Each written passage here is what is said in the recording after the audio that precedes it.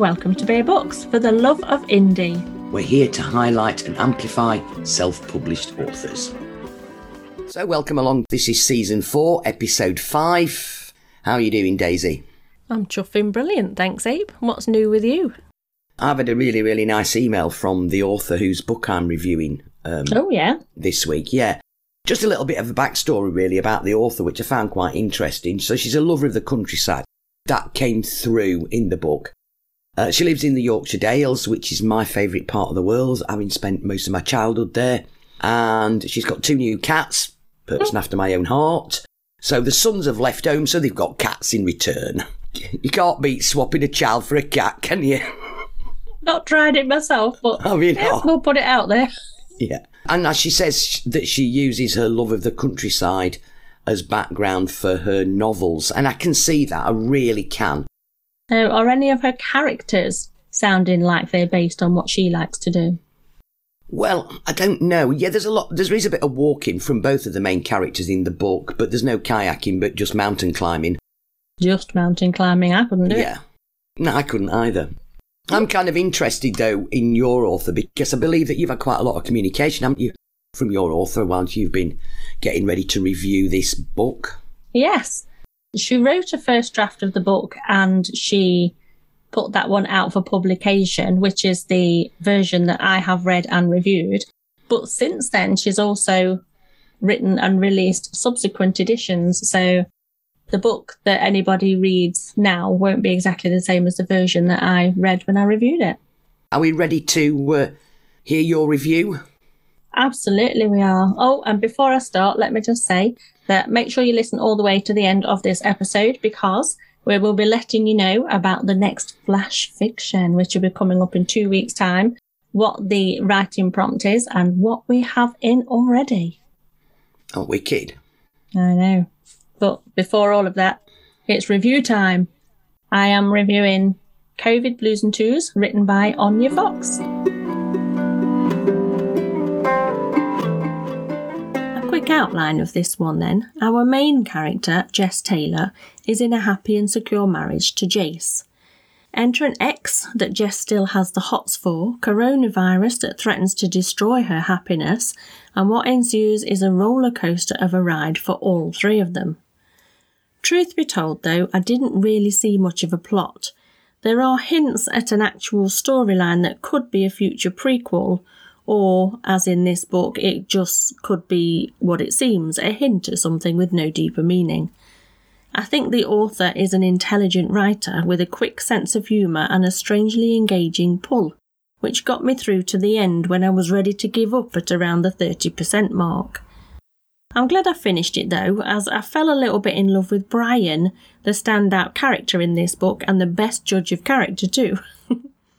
Jess, our main character, lives a free and easy life, knowing herself and her sexuality and being true to that no matter what. The problem is that there are times when that behaviour is highly inappropriate, bordering on a flat-out personality disorder, where it stops being refreshingly free and starts being a little bit uncomfortable.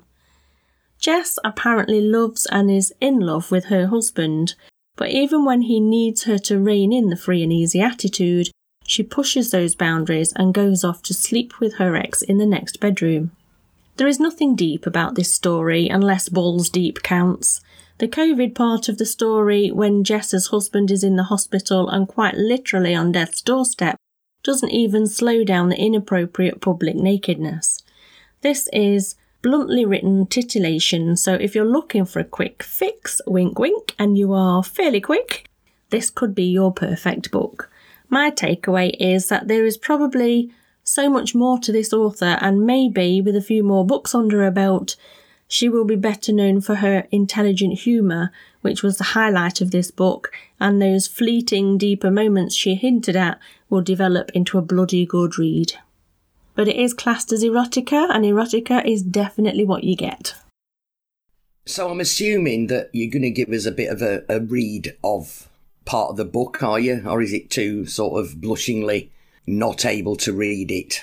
No, I will do a reading from this book. I don't have any problem with that. I will just make sure I've got the E for explicit on. Right, okay. I've got some questions to ask you from that.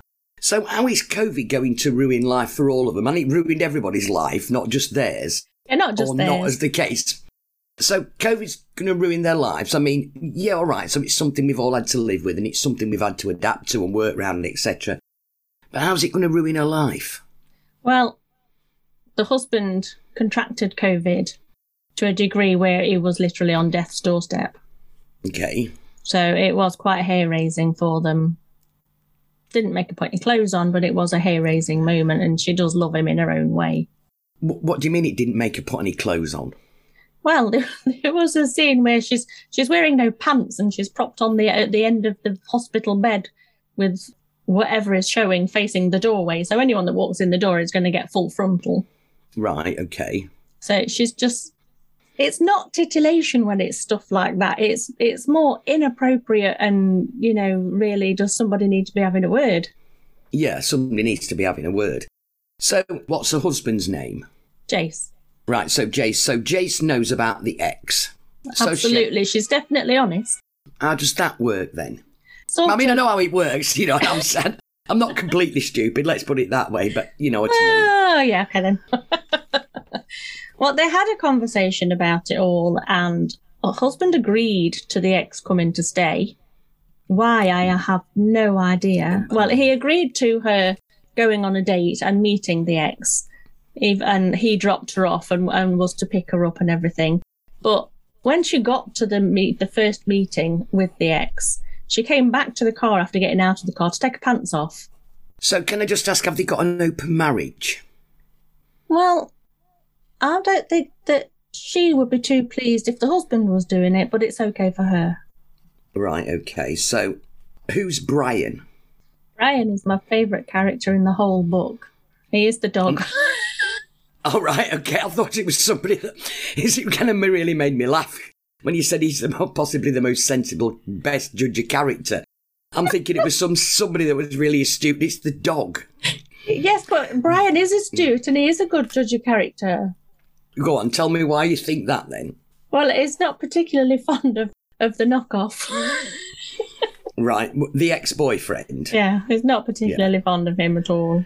Right, okay. It is amusing. You know, she'll snog anybody. They go to the corner pub with the locals and she thinks nothing of full-on snogging like the geriatric gents at the bar, and there's just no line. It's not erotica for erotica's sake. It's inappropriate. Can I just ask you something? It's COVID. Yeah. Pubs have been shut for months. So when did she go to a pub to snog an old man when her husband's... Before they got COVID. Ah, right, okay. So, you know, she didn't go out snogging everybody during COVID. Well, apart from the ex-boyfriend, let's face it. Yeah.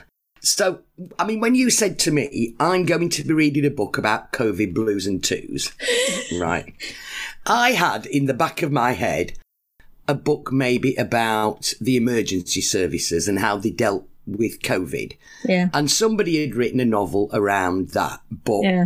It's nothing like that, is it? No, it's nothing like that. It's sex, more sex, inappropriate sex, balls deep sex. It's a lot of sex.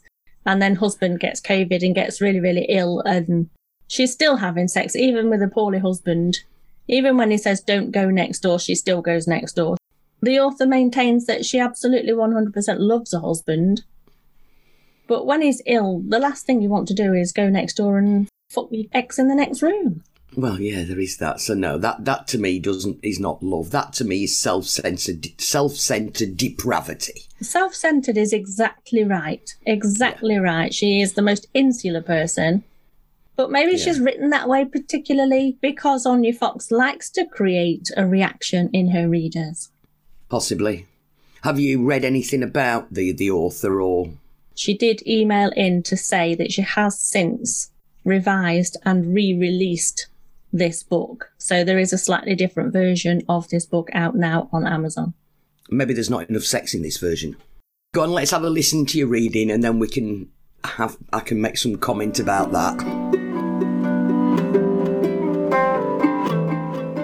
Right, so before I get reading on this one, because it is quite full-on erotica, I haven't chosen which bit might be best, and we're just going to take potluck. So you choose me a chapter and I will read you the first couple of pages and we'll take it from there.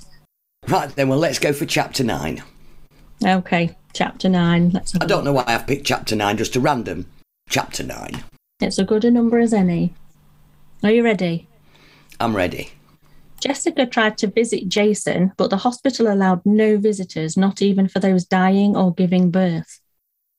She had Honora's phone number and arranged to retrieve her own mobile from Jason, replacing it with his phone, iPad and charger.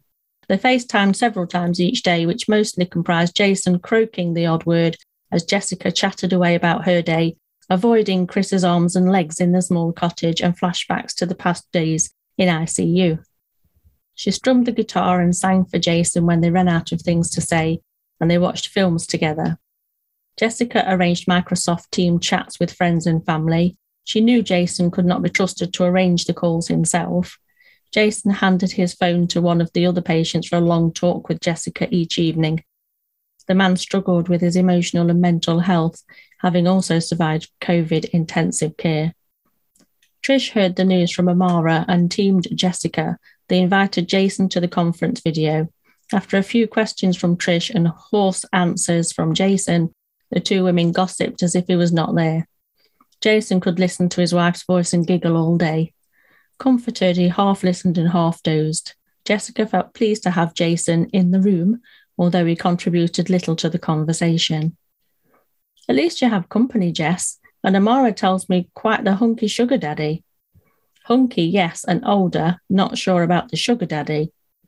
But at least you know you could, Jess, if you wanted to. True, I suppose. Ladies, sick husband sat here. In a sec, love. Yes, I could do him if I needed, but it's only been a few days of lockdown. You can't be that desperate. Chance for a bit of self-love, and I have some towels for washing if that helps. Both women laughed. I know all about self-loving, Jess. I am a professional single girl living in the provinces and I work too hard. But when you can't, it's worse, like forgetting to take a bottle of water to your hotel room. Suddenly you feel thirsty. Well, that wasn't too bad. I think you could go on a bit. Do you want a bit more? Yeah, you've kind of left us a little bit in the lurch there. Okay. Go on then. How did the dating go? Disaster, Jess, to be honest, but with a silver lining, I suppose. I am chatting with 2 guys since just before lockdown, both local. Ben is a real hunk, but a bit of an airhead. Bill is a lovely guy, but nothing to him. Both are my type, not too tall, blonde, blue eyes, not too skinny. Chatting, Trish? Yeah. Text, couple of calls, FaceTime. Ben and I were doing a bit of sexting, and we even did a FaceTime masturbation session together. Jessica squealed, making Jason jump. We both lit candles, soft music, you know, all romantic. We even chose the same pizza and wine to have. Doesn't sound like much of a disaster. The date went on for hours and we came up with a plan for meeting up at mine. Jessica tuttered. I know, Jess. Social distancing and everything. So we decided we would wear face masks and rubber gloves. I'm kind of into a bit of that. Anyway, it was only part of us fantasising together. We even decided that we would do it doggy style so as not to breathe over each other. That was that. It would never actually happen. And I think we realised we would probably never meet after lockdown. I want to know who's Chris. Chris is the ex-boyfriend. Ah, right, okay. So why is she avoiding his arms and legs in the small cottage? Because he's very, very tall with very, very long arms and legs. And she just feels like she's tripping over him all the time and is in the way and under her feet. Okay. I mean, looking at that bit of chapter that you've read out, she has got a little bit of humanity to her because, you know, she's FaceTiming her husband who's in or could just come out of COVID intensive care. Yeah. And she's got some friends there that, you know, and she's talking to the guy in the next bed who's... Yeah. So there is some empathy there. She's not all bad. It just didn't sit terribly well that the husband is on death's doorstep in the hospital and she's at home and she's moved the ex in. He's actually living there for a couple of weeks because he's in isolation and he's not allowed to travel back home yet. But that doesn't mean to say she's got to jump into the next bedroom and shag him. Does it? No.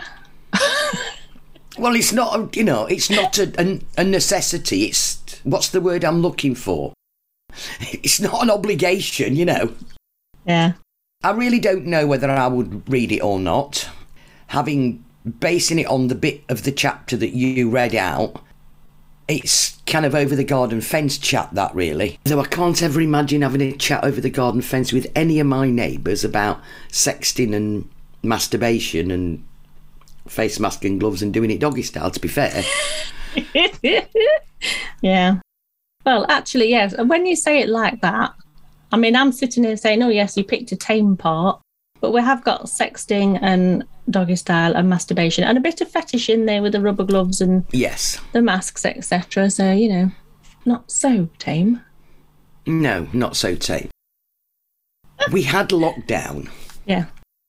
And a lot of people started to do things in lockdown that they'd never done before. And I know this is like have sex with their husbands. No. I'm just... Love it. I'm just sort of thinking about this book, and I'm assuming that this book was written, it had to be written either in lockdown or just after the first lockdown that we had. Because I do understand that she has written a few more books that I'm assuming, I'm saying assume, you shouldn't say that word, should you? Not really. Have got more guts and more depth to them than this. I don't know if COVID Blues and Twos was actually a very first one or not. I'm not sure about that, to be honest. But it's not badly written. It's less erotica and more gratuitous, for me, personally. Yeah. I like some story with my sex. Well, not my sex. When I'm reading it. You just get your partner to sit there and read a bit of Jeeves and Wooster, do you? I like a proper story. I'd shut up if I were you. I really would. Just leave it at that. Look, I know what I'm trying to say. I'm just not saying it terribly well. No, you're not. I like drama and raunch in the same book. Yes. If I'm going to read erotica, I want everything. Yeah, a lot of meat on the bones type thing. Yeah, I never did like skinny bones. You know, I think we should stop right there now. Can we switch to your book now, please? Yes, of course we can.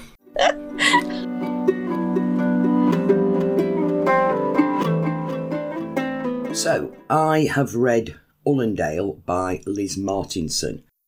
And the reviews I read about this book on Amazon, etc., did actually cloud my initial judgment. Handsome hero, Scottish castle, kilts, village people who all love their laird.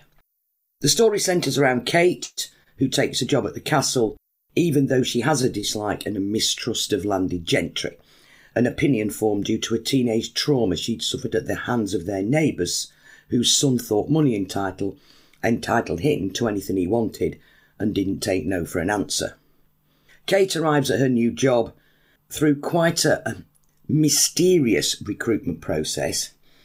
She's made to feel really welcome when she gets to the castle, no more so than by Ewan, very handsome, extremely personable, who instantly is smitten with Kate, and he's very persuasive in his desire to have a relationship with her.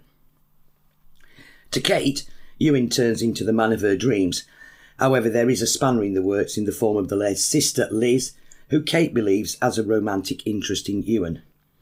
The story is set in a remote Highland Scottish castle, Kate working as a social hostess and outdoor pursuits organiser, a job she is more than qualified to do.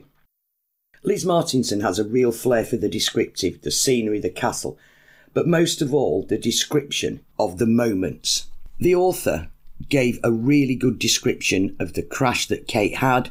The description of the weather was very vivid, as was all the description in and around the mountaineering, the setting, the loch, the mists, the mountains. It was really, really good.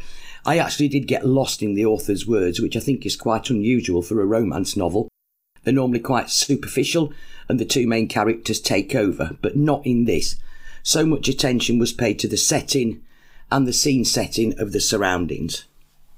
I like the way the author headed the chapters with dates, sometimes even adding whether it was morning, afternoon or evening. She's done an awful lot of research, in my opinion, especially into the climbing aspect of the story, unless, of course, she's a mountaineer herself, but then she would know. there's a story in the book that's not just a love story. And in my opinion, the book is better for not having filled the pages with irrelevant sex scenes. I'm not a great lover of romance stories, but this one had more meat and grit to it than that. A good read with a cup of coffee. I wouldn't recommend it for lovers of horror, sci-fi, thrillers and murders, but well worth whiling away a day with coffee and cake. Wow, thank you. Okay, so I have some questions. Okay. Basically, because I've not read the books. No. So, Kate is our main heroine of the story, yeah? And Ewan is the love interest. Yeah, I wouldn't really call her a heroine, because you know the typical sort of Mills and Boon romances. There's not a heroine and a hero. She comes across as quite ordinary. Yeah. She's gone and got a job. It's an ordinary setting. She's working. She's grafted at that job. So she's not just standing around flipping a duster or something like that. She actually is getting involved. She's organising social events at the castle. She's helping them set up for dinners and things like that. So she's kind of thrown herself into this job with a real gutsy attitude. Right, okay. And is Liz Ewan's sister? Right, so... Why does she fancy her brother? You've asked if Liz is Ewan's sister. I can't really answer that. Because Why? Liz is the sister of the Lord of the Castle. Okay.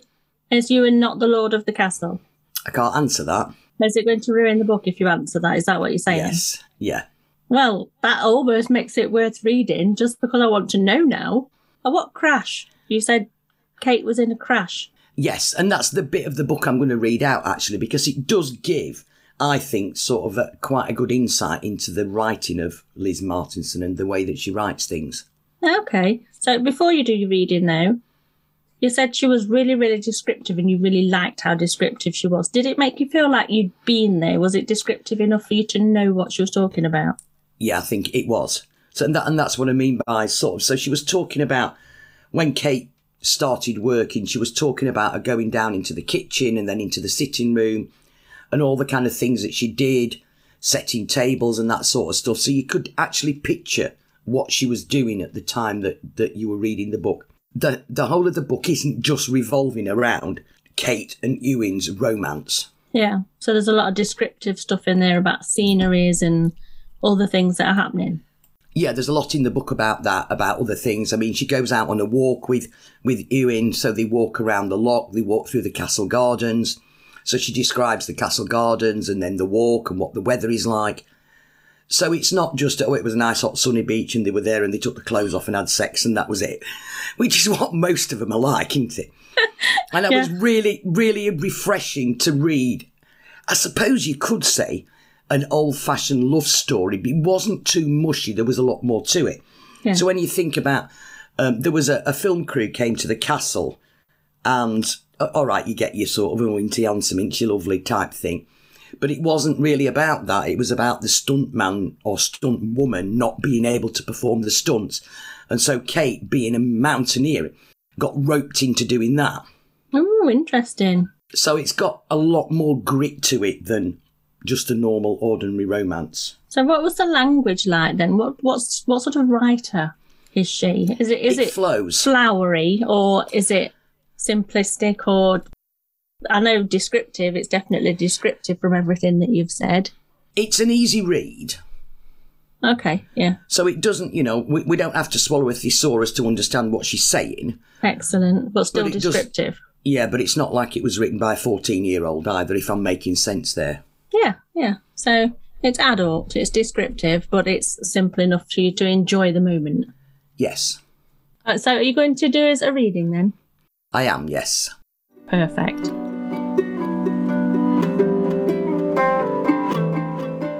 Ewan reached the car park and saw that Kate had drawn alongside his battered Land Rover. He tapped on her window and she wound it down, shivering in the thin sharp wind which edged through the gap. "I need some diesel," he said briefly. "I'll stop at the garage on the way home, but I won't be long. You keep on okay. Take it slowly, and if you feel at all worried, just pull over. I'll be coming up behind and I'll keep my eyes open." The snow had started to fall rapidly now, fine flurries being whipped and tossed by the wind, whitening the roads and beginning to form ever-growing drifts. Ewan flashed his lights briefly at Kate as he pulled off into the garage on the outskirts of the town. She acknowledged his gesture with a quick salute of her hazard warning lights in return and continued to drive as fast as she could towards Ullendale. The sky had darkened far earlier than normal, and the driving snow was making it difficult to see the flakes whirling and dancing out of the gathering darkness into her headlight beams. Kate drove on slowly and carefully until she came to the steep hill before the turn to Ullendale. There she changed down a gear and picked up speed, worried that she would lose momentum on the hill and flounder to a stop on the greasy road surface. It all happened without warning. Lights passed her coming down the hill, and behind them was another set of lights which suddenly veered and wavered in front of her. Whatever it was, the vehicle had lost control in the snow, and Kate realised in horror that it was going to crash into her. She went cold all over and her stomach clenched in fear. A tanker, a small tanker, the type that carried domestic fuel oil. Biting her lip, Kate breathed sharply, her foot pressing down frantically on the accelerator as instinctively she swerved over to the right, attempting to turn away from the oncoming vehicle, but feeling helpless as the wheels span and she lost traction. She could see now the driver's white face and his frantic movements to correct his skid. For a brief moment of hope, Kate thought they might miss each other. Then a gasp of pure terror escaped her as she realised the collision was inevitable. There was an ear-splitting crash, a scream of metal on metal as the near side front of both vehicles met in a bone-shaking impact. Kate felt herself flung back in the seat as the car was smashed around. The airbags exploded and the windscreen shattered into glittering fragments as she lost control of the steering. Automatically gripping the wheel, she continued trying to give the car some semblance of direction. Just as she thought it was all over, the rear of the tanker swung round and hit the car again. Kate threw her hands up to her head and screamed as she saw the tanker looming over the car for the second time. Somewhere, metal tore and crumpled. Kate felt her arm stabbed through. In a reflex action of panic, she pulled her arm sharply back and down, sending an agonising pain shooting up to her shoulder. She felt sick, dazed, disorientated and full of fear. The force of the second collision sent her car spinning, slithering and crashing into a wall on the far side of the road. But Kate was aware of nothing except flashing headlights raking through the thickly fallen snow in a strange contorted dance, the sound of a screaming car engine and her own whimpers of pain and fear. The headlights failed and the crazy spinning dance continued in total disorientated darkness. Sudden pain filled her head as she was flung sideways onto the door pillar. A scream was torn from her lips once more as the car hit the stone wall, with a tearing, rending sound scraping harshly along it. More metal splintered and crumpled until the car finally came to rest in a battered heap. There was the ticking of hot metal as the engine stalled and died away into silence. Kate felt cold snow on her face. Then she was drifting into a vast blackness shot through with light.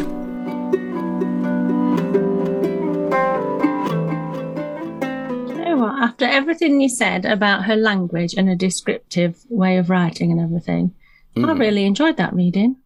That's good. I would pick that up and read it because I really like the language she's using. I thought it was really good. When you first sort of look at it and you think, oh, it's a romance, it's a love story. It's got more depth to it and more oomph to it than just a bog standard love story. Yeah, it's not a pimped up car crash with unnecessary drama. It's what happened in the moment, how she felt, where the car was going, what was happening. You know that the vehicle's coming towards her. You know that potentially that is a very dangerous vehicle to collide with because it could just end up in one massive explosion. You know, it is something that I actually want to read now. Yeah, it is. I thoroughly enjoyed it. Yeah, I can see why. And it started off as a really good sort of read as well. Yeah.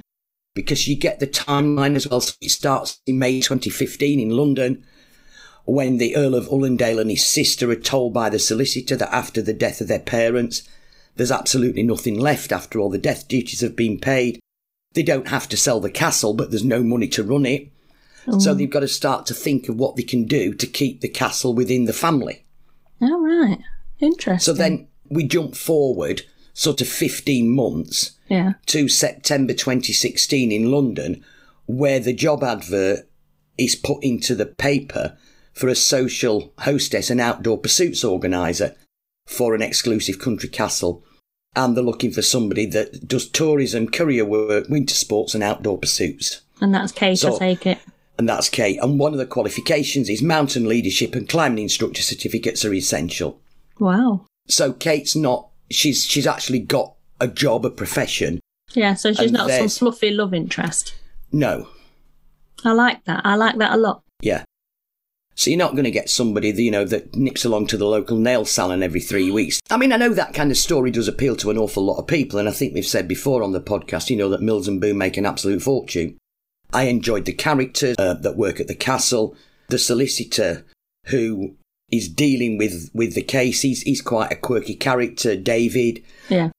It turns out that actually David holds a bit of a candle for Liz. They're good, solid, rounded people. And you get to know that in the village, there's a real sort of community spirit within the castle and within the village. And the villagers haven't got a bad word to say about the castle and the owners. There's a lot of guts and a lot of depth and a lot of personality there. Yeah. And it really comes across in the book. It's not fluffy. There's a lot of community spirit. I will sit and pick the books that I think, that looks like it's right up my alley. I'm definitely going to review that one. But the bit that is more special than that is when you introduced me to a book I would never ordinarily have picked up to read, and you make me want to read it. And that is something quite special that we have on this podcast, and I am really grateful to this podcast for it. That's really good. I mean, there's been books that you've read as well that I've got on a to-do list to read. I think that everybody has got a certain genre of book that they'll pick up and read. I mean, I like the Liz's description of the jetty.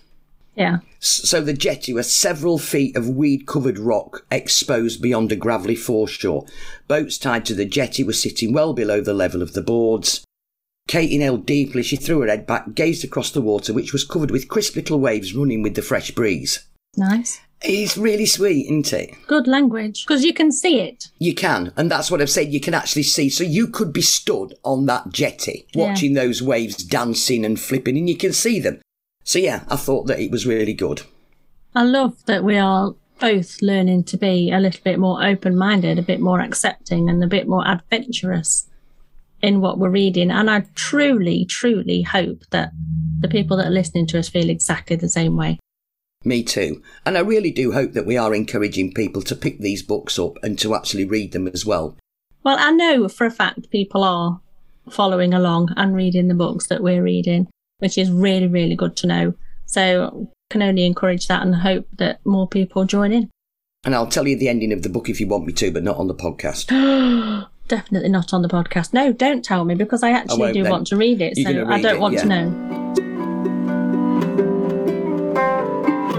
What have we got coming up on the next episode? It's our flash fiction, and the title, I believe, is Scam. The Scam. And I've not written a thing, and I've got no ideas in mind whatsoever.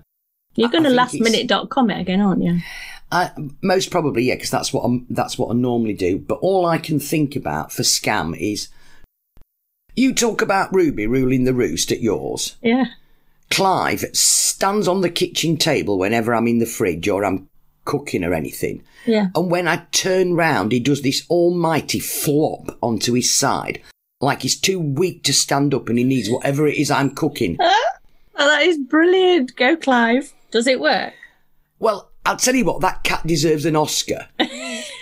Because the other day, he was sat washing his paw, right? And I could see him sat on the table washing his paw out of the corner of my eye. Yeah. And the minute I turned round, he dropped his paw off on the table and fell over onto his side. There's your Scam story right there. Anything Ruby does to you that you could pick up on? No, she never scams me. She's daft, that dog. No, she just has you wrapped round her little finger or a little Yeah, she doesn't paw. need to con me or scam me to do anything. I just do it anyway. Do dogs have toes? Yeah.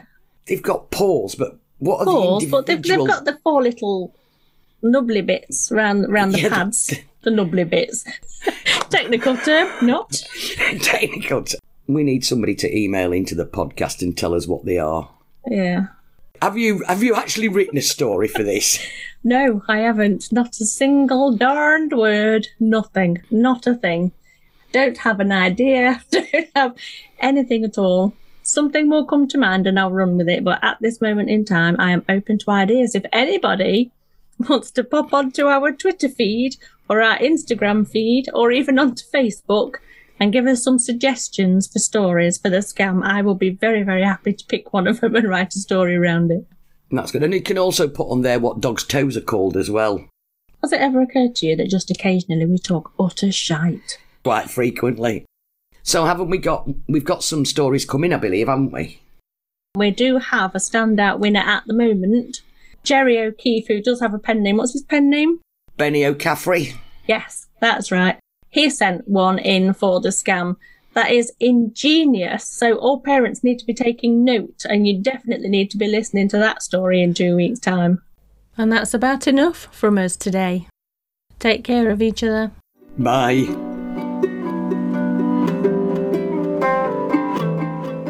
Thank you for joining us. Now you've had a listen, why not pop over and join us on Facebook, Instagram and Twitter. Or if you want to send in your stories, email us at submissions@bearbooks.co.uk.